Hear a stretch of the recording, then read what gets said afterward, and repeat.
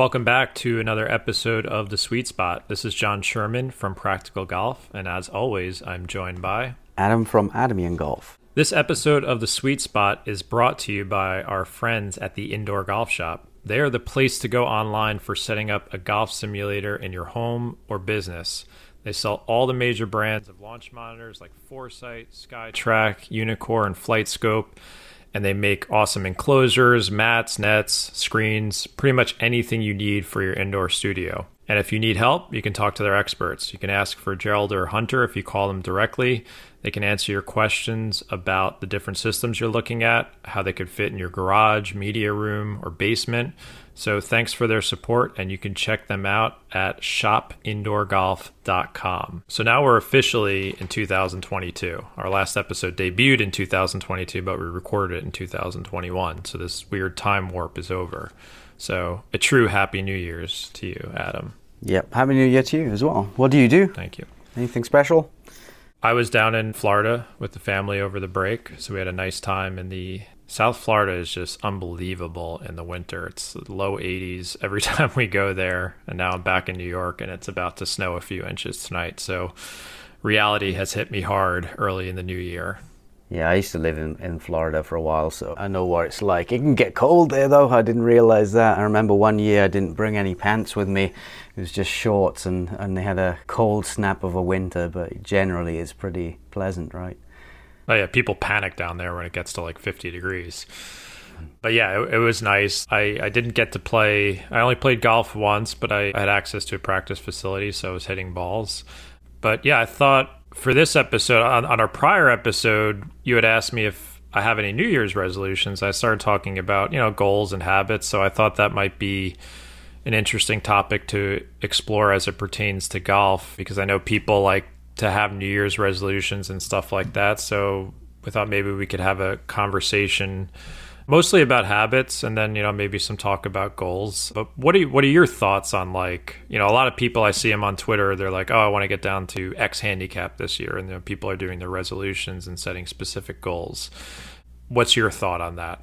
But yeah, it's interesting when you sent me, you wanted to talk more about habits than goals. And I was intuitively, I know the difference between them.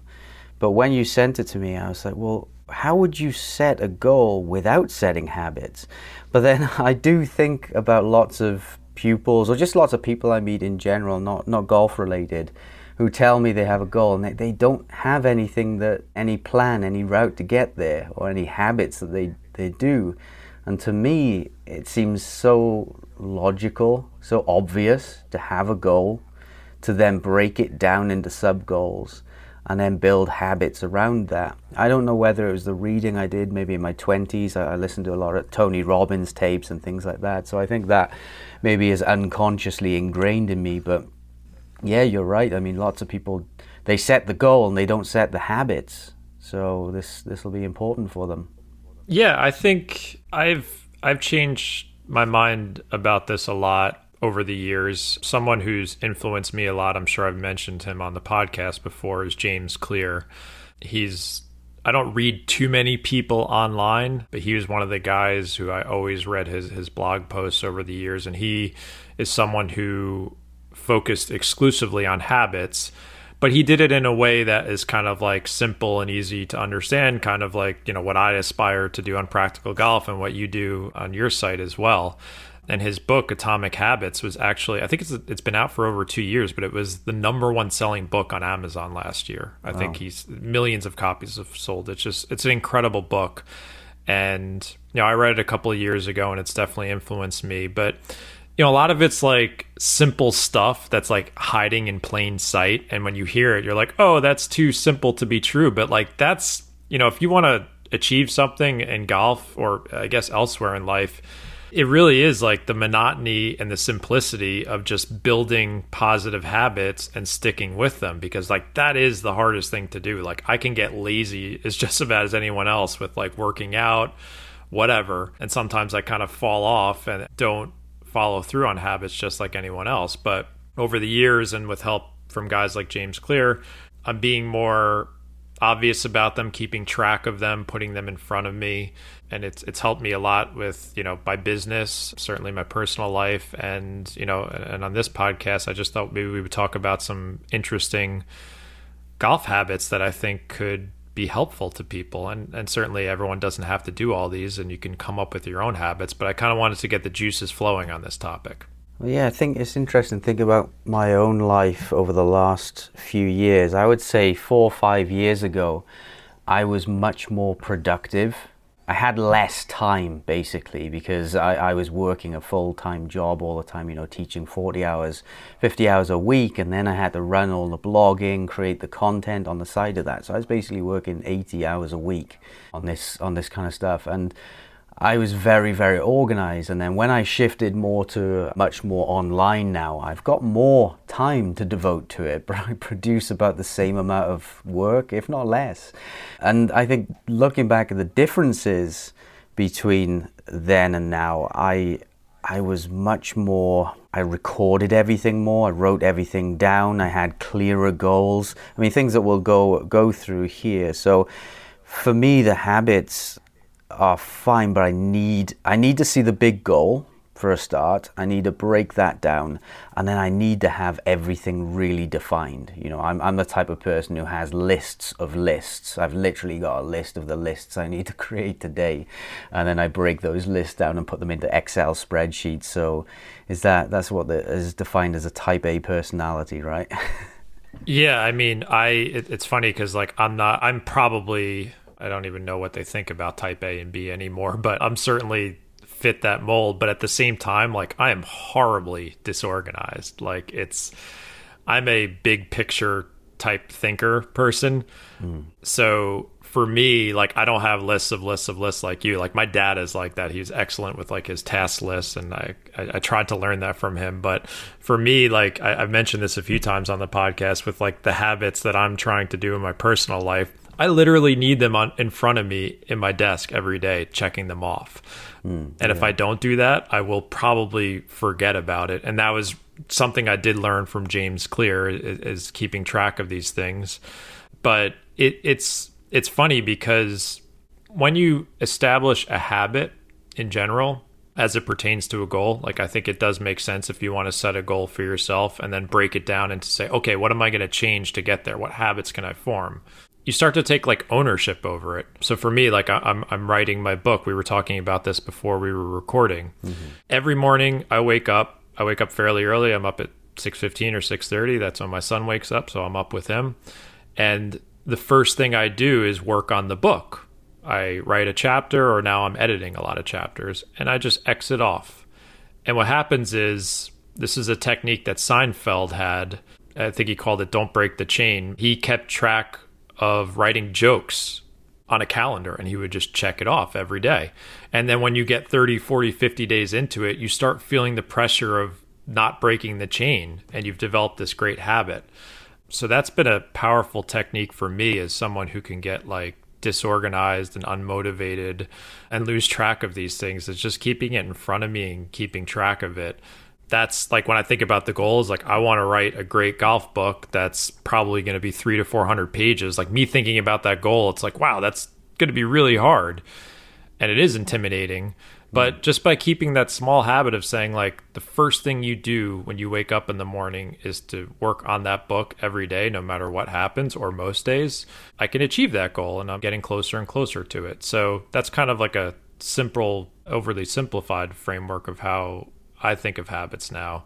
And then, we'll get into some golf stuff. But yeah, I think it's super powerful. I don't want to be too self-helpy here, but I think it's a concept that can help a lot of people. Yeah, it's interesting. I've never seen Seinfeld, but when you were talking about it, it reminded me of something I used to do. I used to have these different columns of goals. One was health, one was reading, one was writing.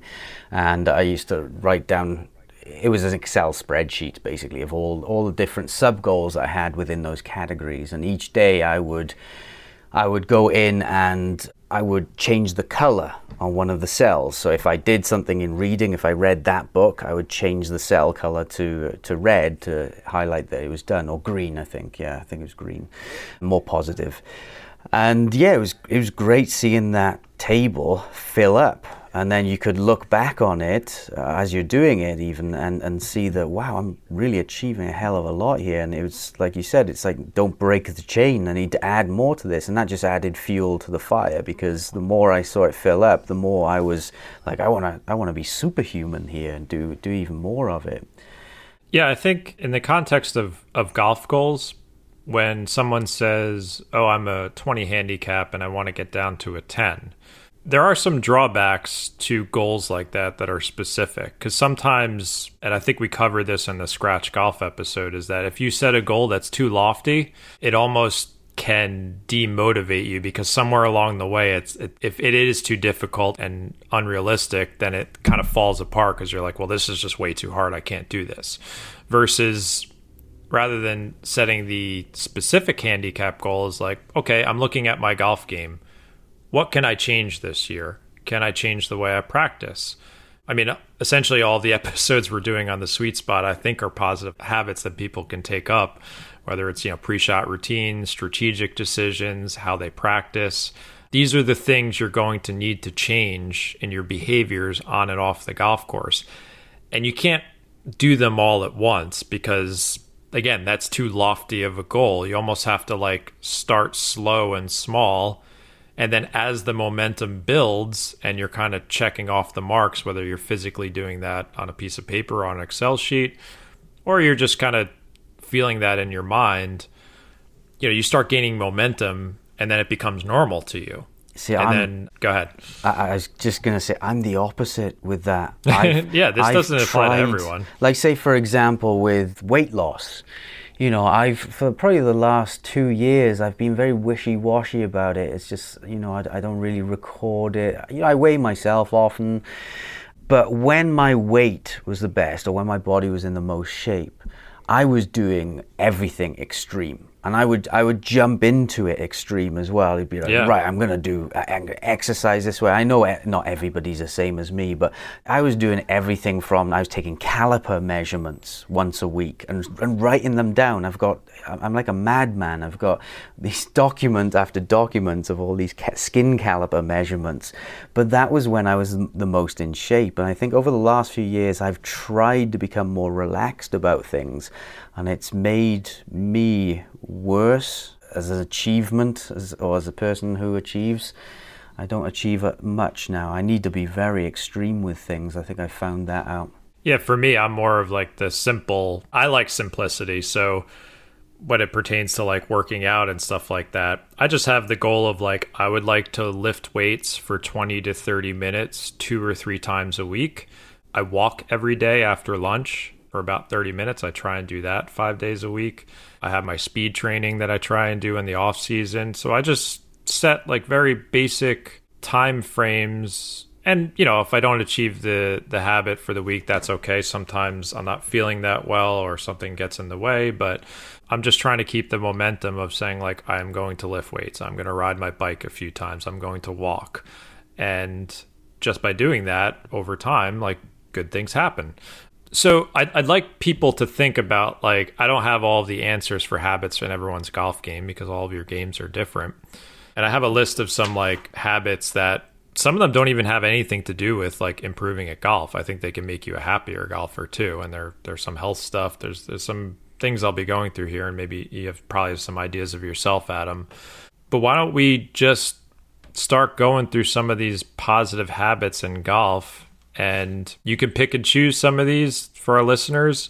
Maybe it can get you thinking about habits that you could take up. But I think it's just a good exercise to go through, because, if you are looking to make a change in your golf game for this year, you're going to have to change habits. That's really what it does boil down to, is your behaviors and how you approach the game. So do we want to start going through this list? Do you have any other closing thoughts for our intro here? No, we can go through it. So, do you want to pick one? Yeah, I'm going to start off with maybe waxing a little poetic and getting sappy about golf. But, I've been playing this game for over 25 years. I've had a lot of ups and downs. And I think the habit that I find most important and helpful is just being grateful to play golf. If you're listening to this, you are a golfer.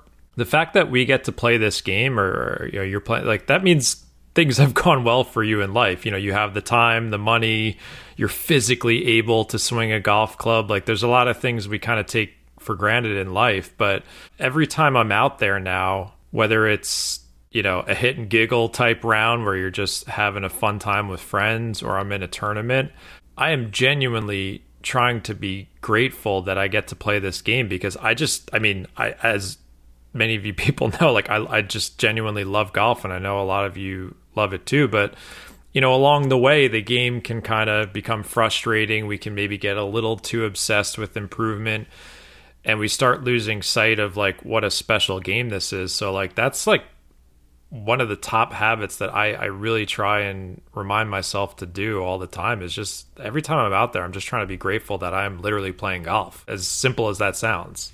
What do you think about that? Sorry. I was reading through your list. I found your email. That's why I made you go first. So yeah, I found the email now, reading through the list as you were talking. So you're talking about being grateful to play. Yeah, I mean, that is something that I don't know if I'd call it a habit. I don't really make it the goal unless I start to notice that. Usually it's when I'm getting too competitive, right? And that's with myself. You know, I'm starting to play and I notice I want to get better, and then I start getting angry when I hit a few bad shots, and then that's the point where I realize, right, have you ever heard that story about the guy? I think it's I don't know whether it's true or not, but it's a story about an 80 or 90-year-old guy talking about how his bones hurt now and how he can't walk a full 18 and how his eyesight is not good enough to see the ball. And he's just talking about all the good memories he had on the golf course. And it's a really nice story. I'll try and find it and post it on Twitter, but really nice story that kind of reminds you to be grateful that you have the ability to be on the golf course, because sometimes we get so caught up in getting better that we lose sight of that. That story is just really good to put yourself in that position that one day you're not going to be able to play this game. One day you're not going to be able to walk the course. So really enjoy it now. Have you ever read that story? You know which one I'm talking about? I haven't, but I mean, it's obviously it means something to me, just because, you know, it's funny, whenever I talk to people I kind of come across in our town who I, you know, meet through our kids and stuff like that, I think some of them find out what I do for a living. They're like, oh, you're the golf guy. And I'll be like, oh, what'd you do today? I played golf. And like, you know, that look when you start talking about golf to a non-golfer, and they're kind of like, why would you do that? Like, in theory, the game seems ridiculous. You're hitting this little white ball around a field into a tiny cup a very far distance away and tallying the score. And a lot of people who are not golfers look at the game and they're like, this just seems ridiculous. And for me, I'm like, well, you are like, I feel bad for you because you're missing out. Like this game like engages your mind, your body. You can travel around the world, going on trips with your friends. You can be competitive with it. You can not be competitive with it. I think as you age, there are so many benefits to golf because it provides community. You know, when you have a built-in community of golfers and you have your regular game on the weekend, there's just so many great things that I think this game offers that it's really a gift to me. And I think to a lot of people listening. And yeah, like sometimes, like what you just said is like sometimes I probably struggled with this more in my teenage years and 20s, where I would just get like so obsessed with my score and I just wasn't really having fun playing, and I kind of lost sight of that. So, you know, it's something that as much as I do compete, even when I'm in tournaments, I'm like having fun and grateful to be there and like trying to cement these memories, because yeah, one day I won't be able to play and I'll be looking back being like, oh, that was amazing. So yeah, the gratefulness is big for me. Like I don't ever want to lose sight of that. Yeah, I always, when I'm playing poorly, I always remind myself of that story, and then I say, you know, the reason why I'm out here today, no one cares about the score, no one knows that I'm out here shooting anything. It's not a tournament round. So I'm like, well, it's good to have the company, you know, meet new people. That's what I enjoy about the game. And I get to burn a ton of calories as well. I mean, a round of golf, even in a cart, can burn 500 to 1,000 calories. So I get to eat a bigger pizza that night. Yeah, we're gonna get it. That's another habit that's on my list. We'll get to that one. But yeah, I think just if you are someone who falls into that category, because I know if you listen to the Sweet Spot, you're probably someone who is very interested in improvement. I just wanted to start off with that so you don't lose sight of it, because every time I play, I try and be mindful of my experience and kind of like I think golf is a lot of the times it's like a fight. Like the past is pulling at you and the future is pulling at you. So what I mean by that is like, you hit a drive and it's not so great. So now you're thinking about the past. You're like, oh, I just hit that crappy drive. Or let's say you started off poorly and your score is not going where you want it to go. Then you start worrying about the future. We're like, whoa, I might shoot too high of a number today that won't make me happy. So I think what the game does is it gets us trapped between the past and the present. I'm sorry, the past and the future. And you're not really thinking about the present all that much, which is the experience of playing. Like literally looking around at the trees or the sun or engaging in conversation with your friends or playing partners and just like kind of soaking that experience in. Like even when I'm thinking back to tournaments I played last year where I was coming down the stretch trying to make a cut or whatever it was, like I think back to those memories, like I was thoroughly enjoying it. I didn't care what happened. I was okay with either result, but like I was just trying to be mindful of like, hey, this is really fun that I get to do this. Mm-hmm. And that version of that can be different for every golfer based on how you play this game. So that's like another thing for me when I think about like gratefulness and like mindfulness is like trying to be more present in your round and acknowledge, that the game is awesome. You're outside, you're in the sun. I'll talk about that in a little bit when I think about the sun. But it's just this great experience and trying to be more rooted in the present rather than worrying about shots that already happened or shots that didn't happen yet. So that's another big one for me too. That's a great habit, is just being like mindful of the experience and trying to have fun with it. As simple as that sounds, I think we need reminders for that.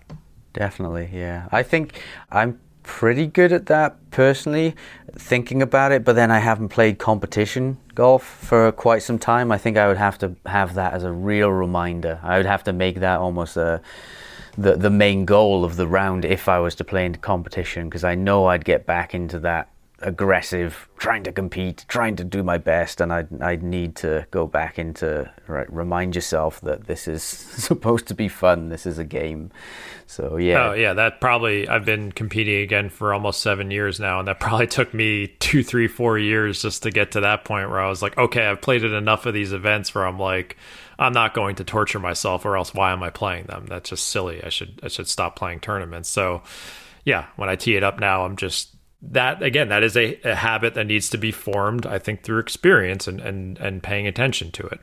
So yeah, that being grateful, mindful, and having fun, like I think it's super simple habit, but if we forget about it, we have to remind ourselves of it.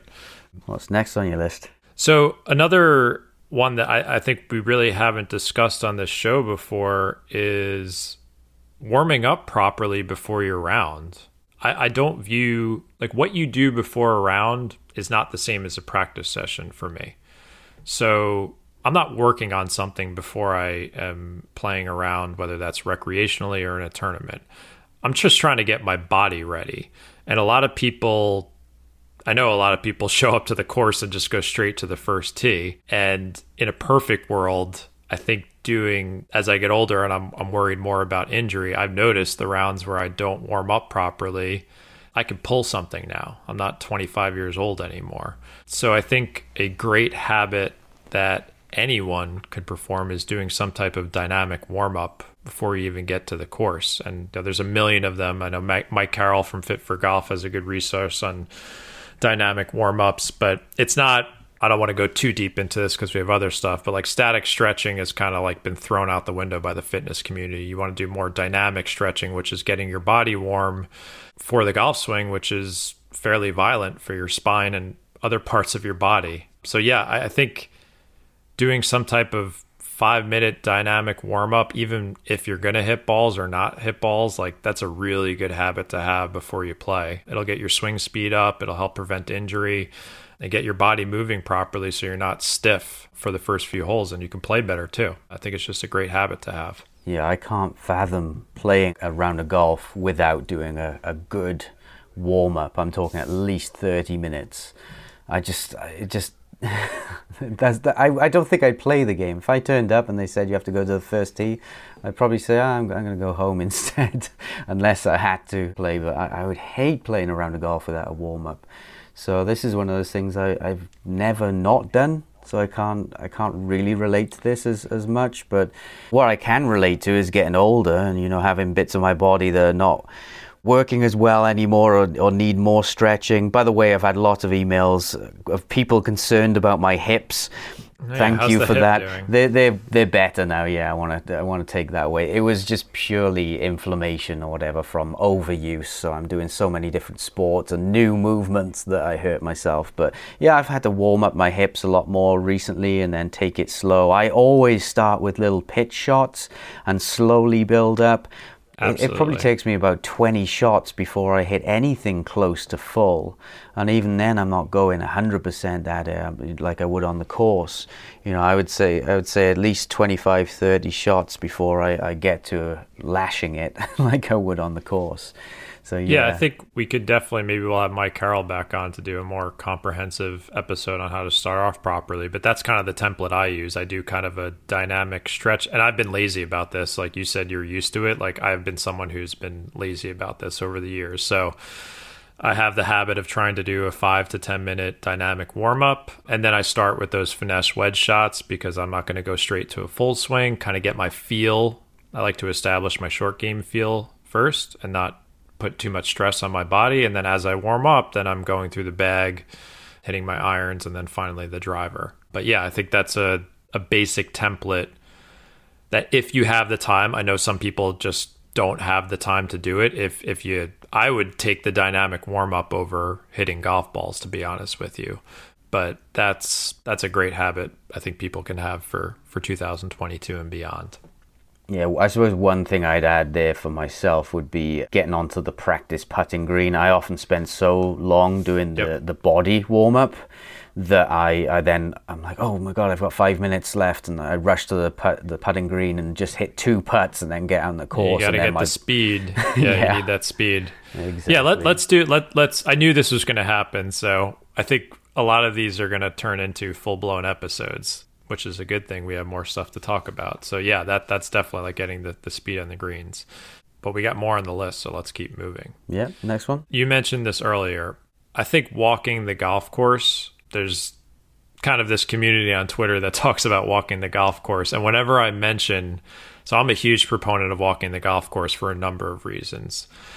And no matter when I mention it on Twitter, I know within seconds, and I know we have UK and Australian listeners here, I'm always pleading with people. I'm like, please walk the golf course. And I'm really talking to the American audience because in America, it's very common to ride on a cart. A lot of people don't walk. But then within seconds, I know the UK guy's coming. He's like, well, in the UK, we walk, walking's normal. We don't use carts here. And I'm like, thank you. I know that.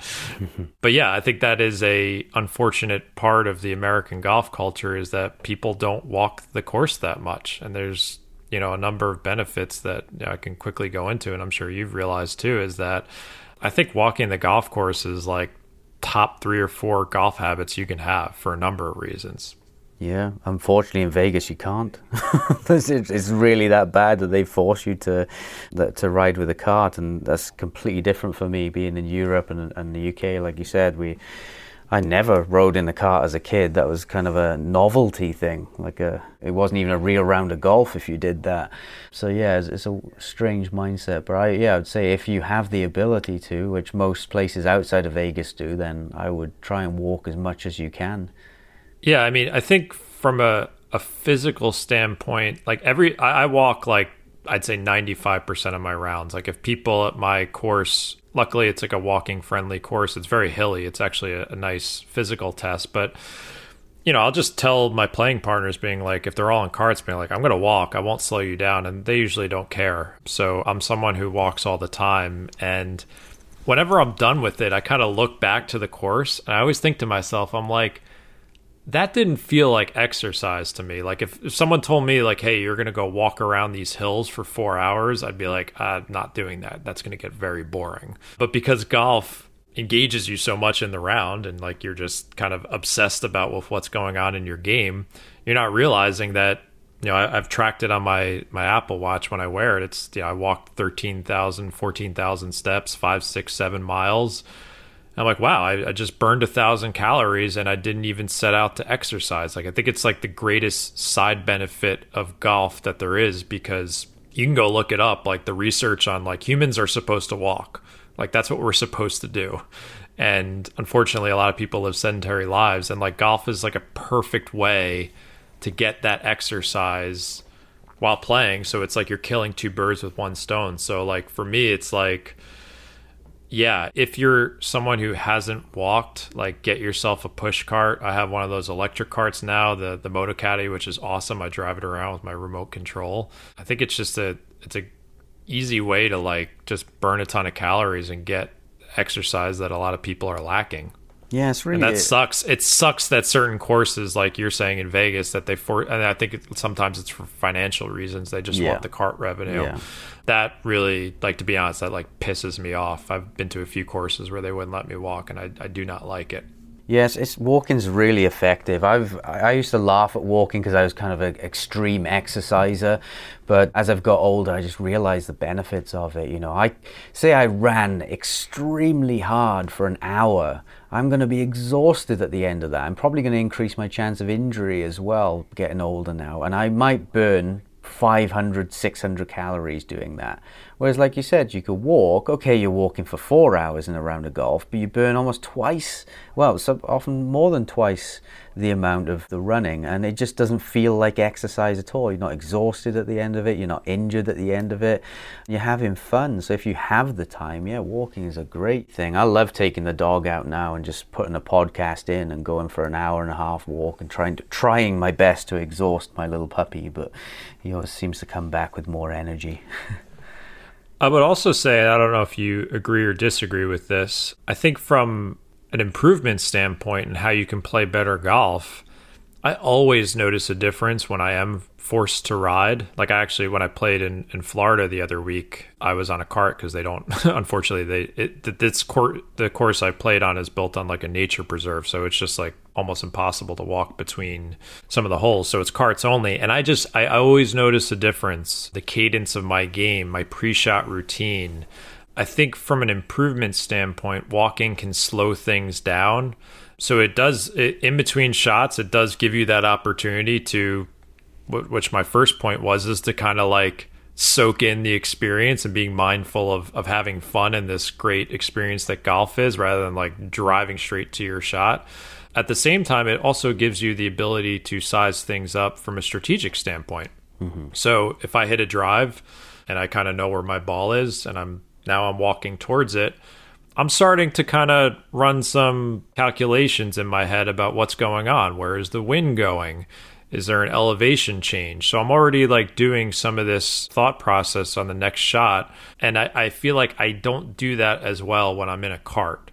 I just kind of zoom up to the ball and it's kind of like takes me out of my cadence. So I think a lot of players, if they slow themselves down with walking, and it doesn't necessarily have to make the round slower overall, but it's also an opportunity to A, soak in the experience more, and B, do some of that strategic planning, or even calm yourself down. Like if you hit a poor shot, take a few deep breaths, calm down. Like I think there's a lot of opportunity for good things to happen as you're walking to your next shot.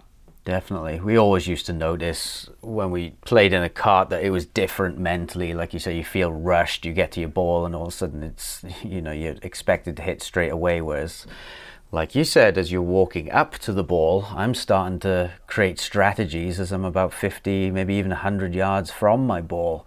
I'm looking at the green and thinking about the shot that I'm going to hit. Not the club yet, because I don't know what that's going to be, but you're looking at the lay of the land and the hazards and just building those strategies straight away. I think that in Vegas, because it's so busy, usually you're waiting anyway, luckily, even though you're in a cart. And I think playing lots of sim golf has helped me as well in terms of making quicker decisions, because you hit a shot and then it's like being in a cart, you're at your next shot already. So I'm getting used to it, but I think it is beneficial to have that extra time.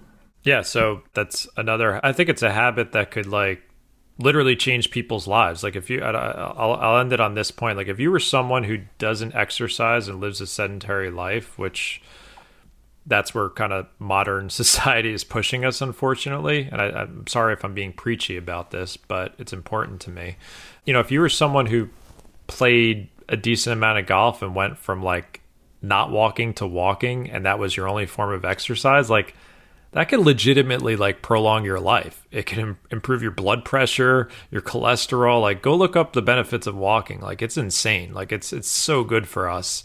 So yeah, just please walk the course, or at least try it. I've always heard back from so many people who've started embracing it and they love it. So let's take a quick break there and we'll be right back. If you want to support our show, make sure to check out our sponsor, LinkedIn, by visiting linkedin.com/sweetspot to post your job for free. When you're hiring for your small business, it's essential that you get quality and qualified professionals, and that's why you have to check out LinkedIn Jobs. LinkedIn Jobs can help you find the right people for your team with the fast and free tools. LinkedIn isn't just another job board. They have a network of more than 1 billion professionals, many of which you can't find elsewhere. And this makes LinkedIn the best place to hire while making the process easy and intuitive. Because of how easy it is with LinkedIn, 86% of small businesses find qualified candidates in less than 24 hours. LinkedIn have just launched a feature that helps you write job descriptions, making the process even easier. That's why 2.5 million businesses trust LinkedIn for hiring. Post your job for free at linkedin.com/sweetspot. That's linkedin.com/sweetspot to post your job for free. Terms and conditions apply. Link is in the show notes. And we're back. So let's zip up the walking preachiness there and go on to the next one. Do you have anything, Adam, that you want to interject here, or is my list dominating this episode? No, I'll keep your... I'm more goal setty. Like I said, I'm type A personality, so everything for me is about structure, and the habits are kind of second to that. But yeah, I'll let you keep going with the list, definitely. Okay. And admittedly, like this list isn't necessarily, when I was forming it, I was thinking like, well, if you go back to our library on the Sweet Spot, I think this is our 45th episode, and like repeatedly want to tell everyone, if this is your first episode, this is an evergreen podcast. So there's no rhyme or reason to how we structure this. We just kind of come up with topics based on listener feedback and Adam and myself's ideas. So you can go back through our library at any point, and I think you're going to find a lot of ideas for positive habits in golf. Well, here's an interesting one in what you can achieve with just habits alone. We didn't set a goal for this for our podcast, but yet we've achieved a whole year of podcast, and we've grown it to something that we thought it never would be. The only thing that we set was, let's make a habit to record once a week, or once, if we can't record every week, we'll skip a week, okay, but try and do as many as we can. And so just through that simple habit alone, we've achieved something that we thought we never could. Yeah, it's, if you look at all of the top experts that I follow on this, is like, it's not complicated. Like I don't listen to people who try and complicate things. I usually think they're trying to make things complicated so you're beholden to them. And it is simple. Like you and me a year ago, we were like, hey, let's just team up and do this podcast. Like we think it could do well. We have audiences that overlap, and let's give it a shot. And then as we kept going and going and going and kept that habit of, you and me bouncing ideas and committing to that hour or two a week to recording, like now, thankfully, we have all these golfers around the world who are listening to us, and we deeply appreciate it. But it can be that simple. So yeah, a lot of the stuff we discuss on the show in general are positive habits that if you adopt, I think you're going to become a better golfer. I think the important thing for this one here, or with the podcast, is the accountability. Like we're accountable to each other. So I can't say, I don't feel like it, because, I'm wasting your time then when you've arranged something. So I think that's been a real big one for me, having someone, and you can take that into other areas of your life. If you're improving your golf, if you can find someone else to practice with perhaps, or someone to be accountable to, whether it's a coach, a coach. That's often why people pay big bucks for a coach, is not because they're going to tell you anything new. I mean, a good coach should, but one of the reasons I hire coaches is the accountability factor. Oh, absolutely. Yeah, I've done the same thing outside of golf, where I will pay someone money just to organize me and hold me accountable. Yeah. So yeah, I think we're doing that for each other, and hopefully the show's giving people ideas. And I know I hear from so many listeners who are getting more ideas on how to improve their golf game. Here's another one on my list. I think this is more like along the lines of some of the stuff we've discussed on the show with pre-shot routines and post-shot routines, is like, I really want people to celebrate and internalize good results on the course. I think a lot of golfers just gloss over the good stuff that happens during the round, and they focus too much on the negative stuff. I know that had been a problem for me for years, and let's face it, I probably still do struggle with that. But I think one of the great things you could do in this game is, like, first of all, recognize what a good outcome is for your skill level. And we've covered that in other episodes. Like, for example, someone hitting a drive, it doesn't necessarily go in the fairway. They've got a decent lie in the rough. They hit it as far as they could and have a clear path to the green. That's a good shot. Congratulate yourself for that. Didn't go in the trees or out of bounds. Like, you've advanced the ball and you have a opportunity to get the ball on the green. Internalize that. Pat yourself on the back. Don't need to do tiger fist bumps and go crazy, but like, I want people to like build this library or form this habit of building the library of positive outcomes in your game and experiences, because that you can draw upon when things aren't going so well. So I think in the list of habits that golfers can form, that's a really good one. It's kind of celebrating those mini wins throughout the round. That's something that I'm a completely different golfer now compared to when I was younger. You know, it had to be, when I was younger, absolutely perfect. If it even hit the right side of the fairway, I was upset with myself. Whereas now, I think, you know, going through all the expectations, seeing the stats of the pros has helped over the years, and just understanding from the physics point of view. You know, if you hit the right side of the rough, you've probably left the face 1.5 degrees open, something like that. So I can take that shot that just trickles in the rough now and go, it's quite a good shot. In fact, that's still physically amazing that we can hit it that accurate given the constraints physics-wise. Yeah, I mean, it's a minor miracle. And often I'm reminded of that every time. I'm just thinking back to being in Florida. I was watching a lot of golfers for a couple of weeks. I was watching some kids with their families like taking up the game, and you know, watching a complete beginner struggle to get the ball airborne. You start to realize, like, wow, it's a minor miracle to hit this thing, you know, in the air somewhere near your target, in the realm of it, going from that complete beginner to, you know, having more skill and being able to do that on the course, however many times you could do it. You know, for some golfers, it's only a few times around. For better players, it's going to happen 10, 20, 30 times. Maybe they have those good results. It's hard to give you an exact number.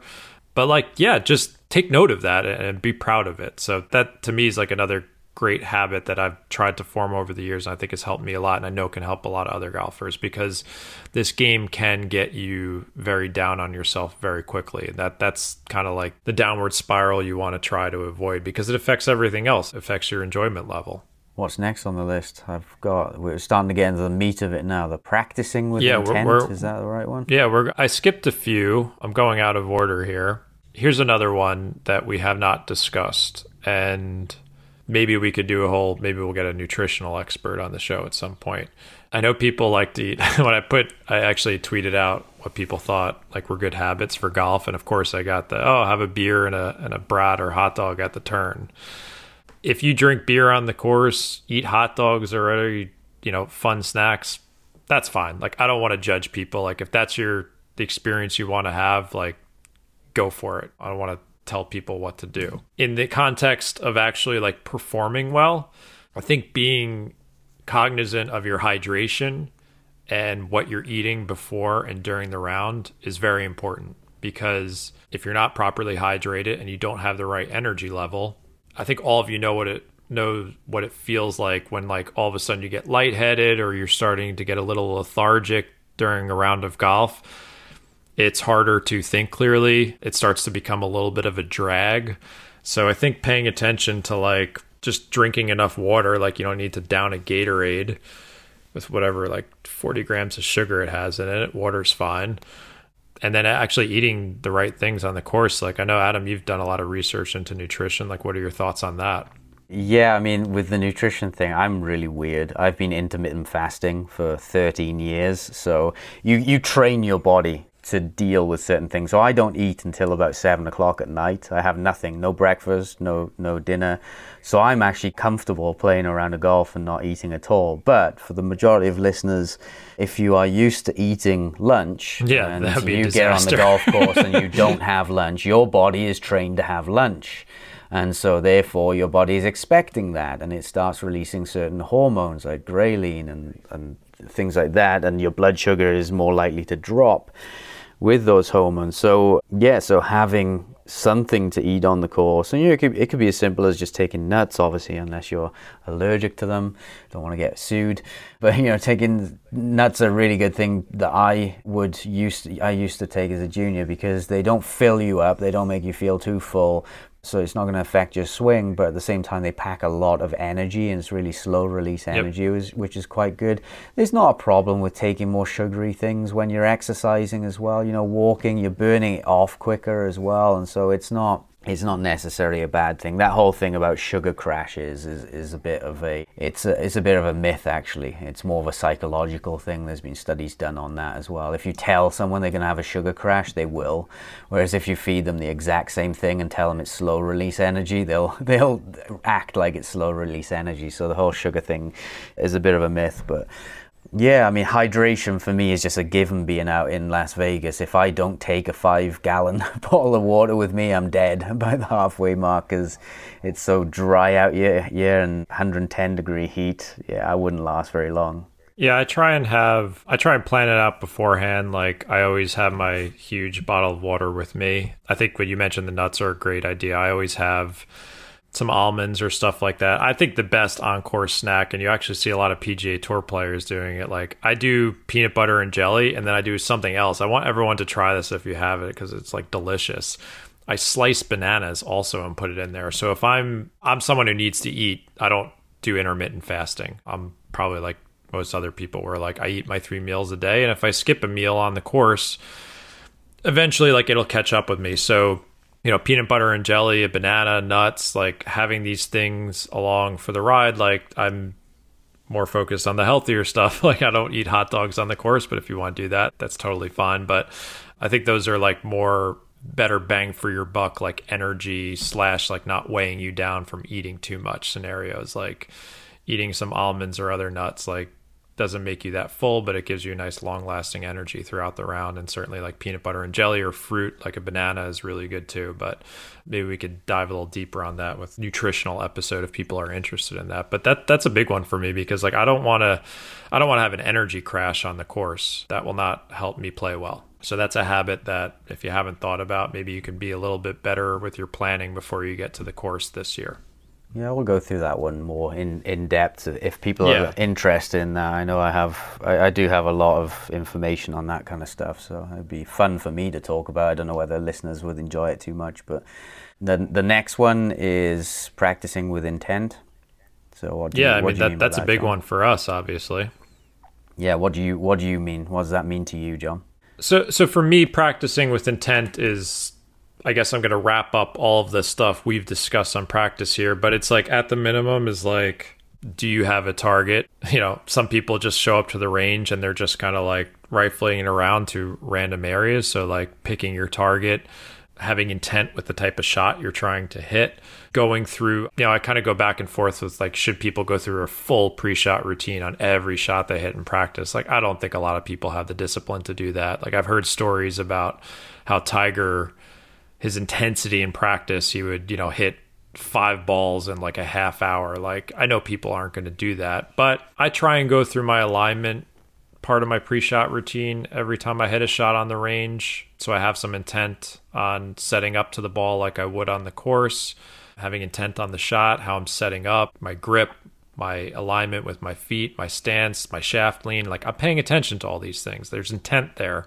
And then when I hit the ball, I am paying attention to where did it go in relation to my target, the trajectory, the shot shape, all these things, and then I adjust. So, we've talked a lot about practice, and obviously, Adam, you have the practice manual, the great book about it, but all those things are components of practicing with intent versus just showing up and doing the zombie range sessions where you're kind of wiping through balls and not really challenging yourself, paying attention, or learning anything new. So in terms of improvement, that is a top habit for me. Yeah, if I ask a golfer, what are you trying to do on this shot? And they say, I'm just trying to hit it straight. That is not that's not a good way to practice. I want someone to say, I'm trying to hit a little bit more out of the heel because I've got a toe bias pattern today, or I'm trying to move my ground contact forwards. I'm thinking about this in my swing in order to achieve it. That's a better thing because you're practicing with intent there. There's a goal. You're trying to do something very specific. If you're just beating balls and hoping the outcome is good and you don't have any process behind that, then it's just exercise, really, which is fine. If that's your goal, then go for it. If you just want to burn calories beating balls, go for it. But I couldn't imagine practicing without some intent, and that is automatic for me because, well, the way that my brain works, the way that I've trained myself. But even just practicing with a launch monitor, I can't not have intent because the numbers show up at the end of it, so it automatically drives me. If I see a shot that is 6 millimeters off the toe, I'm going to have the intent to change that for the next one. If I hit a shot, it gives me a specific outcome. That ball went X yards, and so then I can change my intent based on what needs to improve. So, practicing with feedback can be important. So obviously not everybody can have a launch monitor, but you can use a divot board to check your ground strike, or be checking your divots if you're on a grass range, or you can just use face spray to check the face as well. So that gives you at least something that you're working on, right? You're not just beating balls at that point. You're actually getting feedback, and you can start to use more intent there. Yeah, I'll give you a quick example of I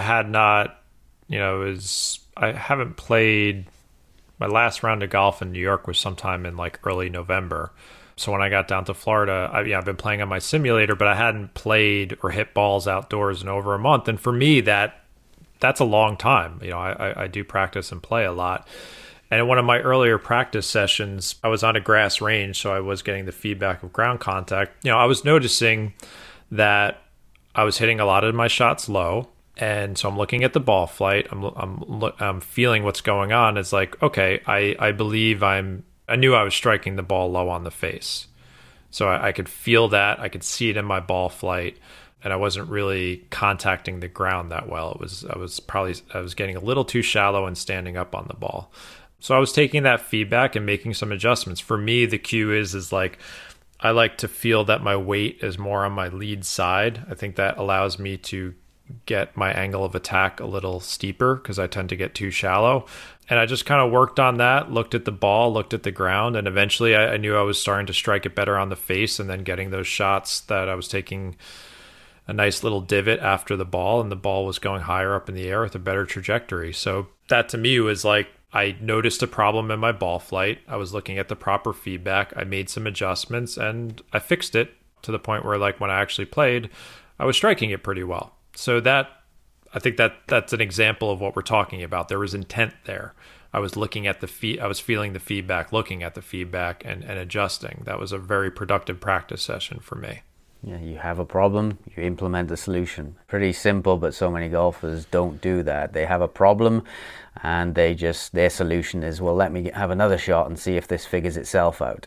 So if that's you, if that sounds like you need a coach or some kind of educational program to improve. Yeah, I mean, listen, we got plenty of episodes on practice. You can buy Adam's practice. I'll give you some plugs. Your practice manual, strike plan. Adam's got great resources on those. So, yeah, that to me is just like, if you're going to change your golf game this year, try to introduce more intent to your practice sessions. I think that's a little habit that will grow to a better result over time. So that's a good one for me. I'm going to cross that off the list. We're going through my list here. Okay, here's another one that is health related. And apologies again if I'm getting preachy, but I legitimately care about people. If you're listening to this show, I care about you. I want you to have a good life. I want you to be healthy. I want you to be a happy golfer. I don't think we've ever discussed this on the show, and it doesn't get talked about in golf in general, but like, I think sun, like we play in the sun a lot. If you're a golfer, you are exposing your body to the sun in extraordinary amounts. And of course, like vitamin D is good for you and there's certain amounts, but like if we're out there for 4, 5, 6 hours in the middle of the day, like we're getting a lot of sun. And I don't want to get too scary here, but like skin cancer is a problem for golfers. Like it's not a pleasant thing. I'm sure there's people who listen to this show who have been through skin cancer and the treatments for it. It's not pleasant. I take sun protection seriously. I see a lot of golfers who don't, and people who I know who are older who regret it, who've had like multiple things removed from their face and had, unfortunately, chemotherapy from melanoma. So I just think one of the great habits people can have on the golf course is, you know, wearing your sunscreen, reapplying it during the middle of the round, and more importantly, having physical barriers. Like there's plenty of golf shirts now that have UPF protection built into them. I started wearing the solar sleeves. Actually, one of our guests, Dylan Fratelli, you'll see him on television on the PGA Tour. He wears them. I started wearing those this year. I wear a big bucket hat from Coolabah, which is a great sun protection brand from Australia. So it's something that I take seriously, and I know a lot of other golfers are starting to take it more seriously because it is a little dangerous to be in the sun for that long, especially if you're playing like around noon. It's a lot of sun exposure. So I just kind of wanted to throw that out there. Like, do you wear sunscreen when you play, Adam, in Vegas? Well, I've got British skin, and I'm pale for a British person as well. My wife laughs at me. She says I'm transparent. I'm so white. So yes, if I went out without sunscreen, in 5 minutes I would be red. In 10 minutes I would have sunburn. I'm not even joking. It's that crazy. So again, sunscreen for me is a no-brainer. My mum did have skin cancer. Luckily it wasn't too bad. And so yeah, it is, I'd say it's at the forefront of my mind. I put sunscreen on just like I brush my teeth, so it's not really something I think too much about. But one of the things I'd add to that is it helps you look younger as well, because maybe it will make those wrinkles. You won't have as many wrinkles as you age if you protect your face. Yeah, I used to notice that when I trained in Florida, and the coaches there, I would go there in the winter and then I'd go back to Austria, and then I come back next winter, and some of the guys, I'd be like, wow, you look like you've aged 5 years. And they were always really tanned, but they look like they aged 5 years within that. And so, yeah, and here I am 37 looking like I'm 17. Well, maybe I don't anymore, but I certainly look young for my age, and maybe the amount of sunscreen that I use is part of that. So if you're not doing it for health reasons, maybe do it for vanity reasons. Yeah, that's kind of, it's a dual benefit. But yeah, I think a habit of applying sunscreen before you're around. I'm not a dermatologist. I've spoken with many dermatologists about this. Sunscreen does run out after about a couple of hours. So I make it a habit to reapply when I make the turn. There's some, I think the Wirecutter is a great site for people who've never read it. It's from the New York Times, but they always review all the sunscreens. But yeah, I think if you're playing in the sun in the summer, get that sunscreen on. Like I've gone to the big bucket hat. Some people have made fun of me for it. I don't care. It totally covers my face and my ears and my neck. I even started wearing this neck gaiter too. I'm a little crazy. And then the solar sleeves, once I got past, like, I just got annoyed with like putting the sunscreen on my arms after a while. It would just get on my hands more. So I started wearing the solar sleeves. And once I got used to them, they're pretty easy to wear. And I'm starting to see more and more golfers, especially at tournaments, wearing the solar sleeves. So people can look into that. And one final point I'll make is, I don't know if you ever got your moles checked by a dermatologist, Adam. That is a very good habit to have, is going to a dermatologist every year, once every few years, and have them check you out. There was this wild story that was in the news the other day. Someone was at a hockey game, and I think it was a medical student, and they were sitting behind one of the players on the stands, and she looked at a mole on the back of this guy's neck, and she thought it looked very suspicious. So she took out her cell phone and wrote in big letters and knocked on the window and wrote a message like, check out this mole, it doesn't look good. And the guy, like the NHL player, like kind of made a weird look at her, but he like nodded, and he went to a dermatologist, and it was melanoma. And he was a young guy, and he like reconnected with her and thanked her, and like she possibly saved his life. So another thing I would encourage people to do is, if you do play a lot of golf in the sun, is like have a dermatologist look at your moles once in a while, because I've heard a lot of stories about people who've, didn't look at something and it kind of went on for a few years before they caught it. that'll be my last point on this topic. What's the next one? Pre-shot routines? All right. Yeah, moving on. We did a pretty comprehensive episode on pre-shot routines, so you can go back to that, and post-shot routines. I think when it comes to the mental game and strategic part of golf, they're kind of intertwined here. Having a really solid pre-shot routine where you're taking time to evaluate your target, think of the type of shot you want to play, whether it's, the club you're pulling, evaluating the wind, elevation changes, all those things that we've discussed on the show, and then going through some type of manual rehearsal. Some people like to take practice swings. Other people are visualizing their target more, or a little mixture of both. And then having maybe a kind of a trigger or timing that gets them to execute the shot, so they're not standing over the ball paralyzed thinking about 50 different swing thoughts. But yeah, like working on a pre-shot routine. If you haven't listened to that episode, definitely go back to it.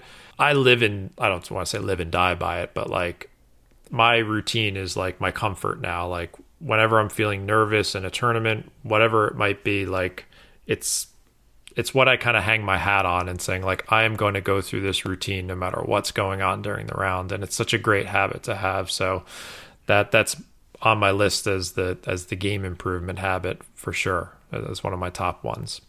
Definitely. Yeah. I'm a fan of that, and segueing into the next part as well on advanced stats tracking, the post-shot routine. That's really important for me. That's one of the most important parts, because you're tracking what happened in that last shot, so you can see patterns. What were the errors, so that at the end of the round you can look back at that and say, right, I need to work on this, and this. I know someone on Twitter recently posted they've got a little sheet that they've taken from our podcast, and it had most I saw of that. the stuff. Very cool. Yeah, I looked at it and I was like, did you just post the thing that I've got on my Next Level Golf program? Which I wouldn't chastise someone for doing that, but yeah, it's very similar to what I have in my Next Level Golf program. It was missing quite a few things that are in there, so if you want something that's really comprehensive, go to Next Level Golf. I've got in the university section, I've got a routines thing, post-shot routines, and there's a downloadable stats tracker that basically is what I think is the most comprehensive thing. I like strokes gained, certainly. Use strokes gained myself. However, it doesn't tell me what I need to improve. It just tells me what I'm good at and what I'm bad at, or how I played that day. So this stats tracker that I have tells you exactly what you need to improve. So things like, did you miss left, right? Was it toe, heel? Was it ground contact issues? Was it an undercorrection, an overcorrection? I know I'm going through it quite quickly, but it's all explained in my program, and I'm sure we went through lots of it in our pre-shot routine podcast as well. But what are your thoughts on that, John? Yeah, I think definitely having the routine, and then the post-shot routine, like how you react to each shot, is like a time to, like, getting back to one of the original habits, internalize those wins, and then kind of if things didn't go well, you're now analyzing and looking at it in a more objectively, non-emotional way. But I think the time to take a deeper dive is after the round. So I think, a great habit that people can have is a combination of like reviewing their rounds afterward, and then we've talked a lot about stats in various episodes. I don't think keeping track of your fairways hit and putts per round is giving you nearly enough information. Go back to our Mark Brody episode on strokes gained. I think you and me still like greens and regulation. But yeah, even if you start doing strokes gained this year, that'd be a great habit. I know you started using ShotScope, Adam. That's a system that I like, and I have a deal on Practical Golf. Pretty cool GPS watch. It automatically tracks your shots, and then it gives you access to that dashboard where you're seeing your strokes gained. And then you could dive deeper. Like, let's say you were losing strokes on your approach shots. You're seeing your shot distributions from various distances. Are you missing left, right, short, long? So yeah, like what you said is like strokes gained is a very good starting point to seeing where your relative strengths and weaknesses are in your game. It's a great habit to start tracking that. But then on top of that, you're going to have to dig a little bit deeper. And I know you've got great resources for that. But yeah, you have to start wondering like, okay, if I am losing strokes off the tee with my driver, is it a distance issue? Am I just not hitting it as far? Do I need to work on that? Or is it laterally, I'm just all over the place. I have too many penalty strokes around. So then you start getting into the, okay, am I having issues with contact on the face of the driver, or is it a face angle issue? Are you blasting it way off to the right, or perhaps you have a nasty slice, which is perhaps more of a swing path issue. So stats is a really good starting point, a very good habit to form, and then going a little bit deeper into that to try and uncover the root cause of that deficiency. Does that wrap it up a little bit? Yeah, I mean, if you're missing greens, that's one thing. So greens in regulation only tells you one thing. If you're missing them or hitting them, then you go more in depth into things like the shot scope data. You can see whether you're missing left or right, or short or long. And say, for example, you're missing short, then you'd need my kind of data, which would be, why are you missing short? Is it a ground contact issue, face contact issue? Is it a club selection issue, which I'm going more into the mental faults? So you're misjudging wind. So you can't just look at something like greens in regulation. Yes, it tells you a story, but it doesn't tell you exactly what you need to go off and improve. So I think I'm looking at my list here. I think I've crossed off everything. And we're actually almost just over an hour. This is like fast for us. Yeah, we can finish here on this one. Yeah, well, I wanted to I thought this would just be getting people to think about habits in general. I think we gave some example. I mean, let's face it, this was all my ideas. So you're more of the goal guy. That's fine. But yeah, some of these I just wanted to some of the topics like being grateful about golf, proper warm up, the hydration thing, walking the course. It's stuff we hadn't necessarily talked a lot about in other episodes. And then, more of the practicing with intent, stat tracking, pre-shot routines. That's more of the topics we talk about all the time. So I wanted to do a mixture of both. But yeah, I think most people listening to this podcast want to get better at golf, and they have goals for their game, and I'm totally fine with that. I think goals are great, but you got to kind of deconstruct them more and think about what habits you're going to either change or form new ones to get there. So hopefully this episode gets the juices flowing a bit. I'm sure there's plenty of other habits people will think of that we did not discuss. But I think that's one of the ways to get you there, is really thinking about what habits you have and how you can change them. And they don't have to be terribly complicated. I think simplicity is almost better. Putting you on the spot a little, what was one of your biggest takeaways from James Clear's book, Atomic Habits? I've had it on my list for ages to buy, but for some reason, whenever I go and buy it, I don't. So perhaps I should read it. What's your biggest takeaway? My one from him is always make it obvious. So he's someone who's aggregated a lot of research over the years, and he's very forthright with the fact. He's listen, I'm just someone who came along who kind of obsessed over this, and then I've just kind of taken everything that's been researched on habits and then putting it together in a digestible format. And I think that's what great authors and thought leaders do. One of the great things he just is make it obvious and make it simple. He gives these examples of if you want to start eating more apples and eating healthier, put the apple in the middle of your kitchen in front of you. Don't put it in the cupboard hidden away. And, he references all this research where I think it was a cafeteria of actually a hospital of all places, where they started changing where all the healthier stuff was versus the not healthy stuff. And just by making it more prominent and in front of people, they just started drinking more water and eating more fruit. So he just kind of uncovers all these little ridiculous things about the human psyche and how we develop habits and how easy it is to form them, but then also it's how easy it is to fall out of them. So that always is the one that stuck with me, is make it obvious. If you want to eat more apples, keep them out in front of you. If you want to practice your putting more at home, put your putter out and the mat in a place where you're going to see it more. For me, with my habit checklist, I have to keep it in front of me. I don't put it inside my desk drawer. If I don't see it, I'm not thinking about it. So that's one of the great takeaways I have from his book. But I would say it's literally, I consider that book required reading for humanity. It really has I'm not a Tony Robbins guy or into the self-help stuff that much. Not that I'm against Tony Robbins, but I think James Clear's take on this is so universal to anyone's learning style that even if you get a couple of takeaways from the book, I think it can have a really positive impact on your life. This is an interesting So one where I think we're very different, which is a good thing because we'll have more to talk about. But yeah, not everyone's the same. I'm listening to that, and I don't know if that would work for me. Maybe I'm just an outlier in itself. I always thought everybody is more like me minded, but I'm starting to realize I'm probably an outlier. I need to have really extreme goals. I need them to be incredibly specific. Even having something in front of me won't do it. Like I've got a exercise bike right in front of me, and unless I set a specific goal of I need my FTP to be 180 in 3 months time, I won't do anything. I just let that sit in front of me, and my wife will get upset that bike is in front of me and not being used. So yeah. Well, in fairness to him, he goes into a lot more ways to develop systems, and one of the other big takeaways is changing your identity. So he calls them, I think, identity-based goals, where it's like I use this like when I want to become a better driver of the golf ball. Like I used to think like, oh, I'm just a crappy driver of the golf ball, but I'm like, you have to start like believing like, what am I going to do to actually believe this? And then you're kind of like mapping out the changes in habits you're going to do to achieve that new identity, because you almost have to believe it.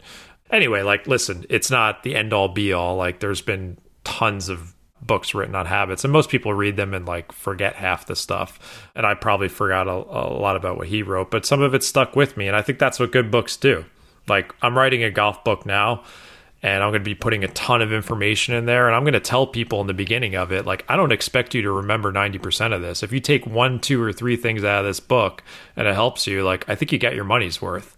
So yeah, I think it can get you thinking differently about habits in general. And I think you're right. People are different on their cues. I think probably more people are probably more in the atomic habits thing than they are like me. I think there are few people who are as extreme as I am. So it's probably more relatable what we've talked about today.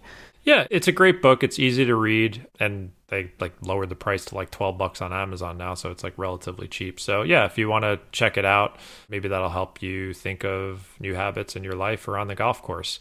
So we want to wrap it up here? Yeah. Well, how should we wrap it up? You want to do a summary? You've done the summary, haven't you? We've wrapped it up. Yeah, I think, just kind of fired off a bunch of ideas for people. Hopefully they found some of them helpful, got them thinking about things. We have plenty of other topics to explore on this show. So yeah, I just, as usual, I want to remind people, like, you can always contact me or Adam, and I do get a lot of emails and Twitter messages if you have ideas or feedback, criticisms, whatever. We actually got our first like really negative Apple review the other week. I put it on Twitter. Someone got very angry about our Scratch Golf episode, which is totally fine. What was the reason for that again? He said we had a loser's mentality because or maybe it was me saying that I thought it was a goal that is not, it shouldn't be the goal for every golfer because it's very hard. But it was one of those like, oh, you're giving out participation trophies, you have loser mentality type things, which is fine. Like, I put it on Twitter. People got a good laugh out of it. There's almost phases of that. I'm not a huge fan of participation trophy things, but then you go into the next part where, okay, and I was here, where you're really uber goal setting and achievement oriented.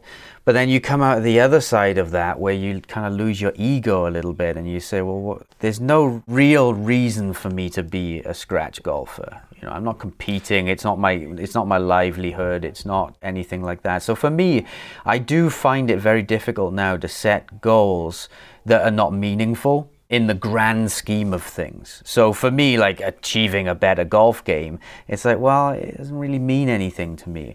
Whereas I have goals now which are more like, I need to create this content in a certain time period. Why is that meaningful for me? Because once I create that content, I'll have more freedom, more time freedom after that. And so that is very meaningful to me. So I think I can understand where that person's coming from, talking about loser's mentality, but I think they probably misunderstand that we're more enlightened. Yeah, but listen, it's a little bit of a ribbing. Yeah, I mean, anyone can have any reaction to what we're doing. It's fine. But yeah, that was our first like 2-star public review, which, you know, you and me have both gotten criticism for years in separate ways. I send you some of the emails I get anyway. The last one I sent you, like, oh my God, this person is crazy. I don't even want to put on here what they said. But, when you put stuff out on the internet and it reaches enough eyeballs, like some stuff comes back at you and you're like, wow, that was interesting. Yeah. Anyway, so yes, what I'm telling everyone is that please reach out to us, and you can talk crazy to us too. We're fine with that. Or give us feedback or ideas for other episodes. So Adam, where can they find you? AdamYoungGolf.com. And John, where can they find you? You can find me at practical-golf.com. And as always, I want to thank the Sweet Spot show sponsor, which is the Indoor Golf Shop. You can find all of your indoor golf needs at their website, which is shopindoorgolf.com. I know a number of you have reached out to them already. I've sent plenty of Practical Golf readers to them over the years. I think they are some of the best experts in the industry when it comes to golf simulators, or else Adam and I wouldn't be promoting them. So if you need help with a simulator for your home business, you can call them, talk to their guys, Brian and Wade. They can evaluate your needs, the size, your budget, the space you want to put it in, and help you make the right decision. So we want to thank them again for their support of the Sweet Spot, and you can find them at shopindoorgolf.com. And as always, thank you for listening, and we will see you next time with a new episode.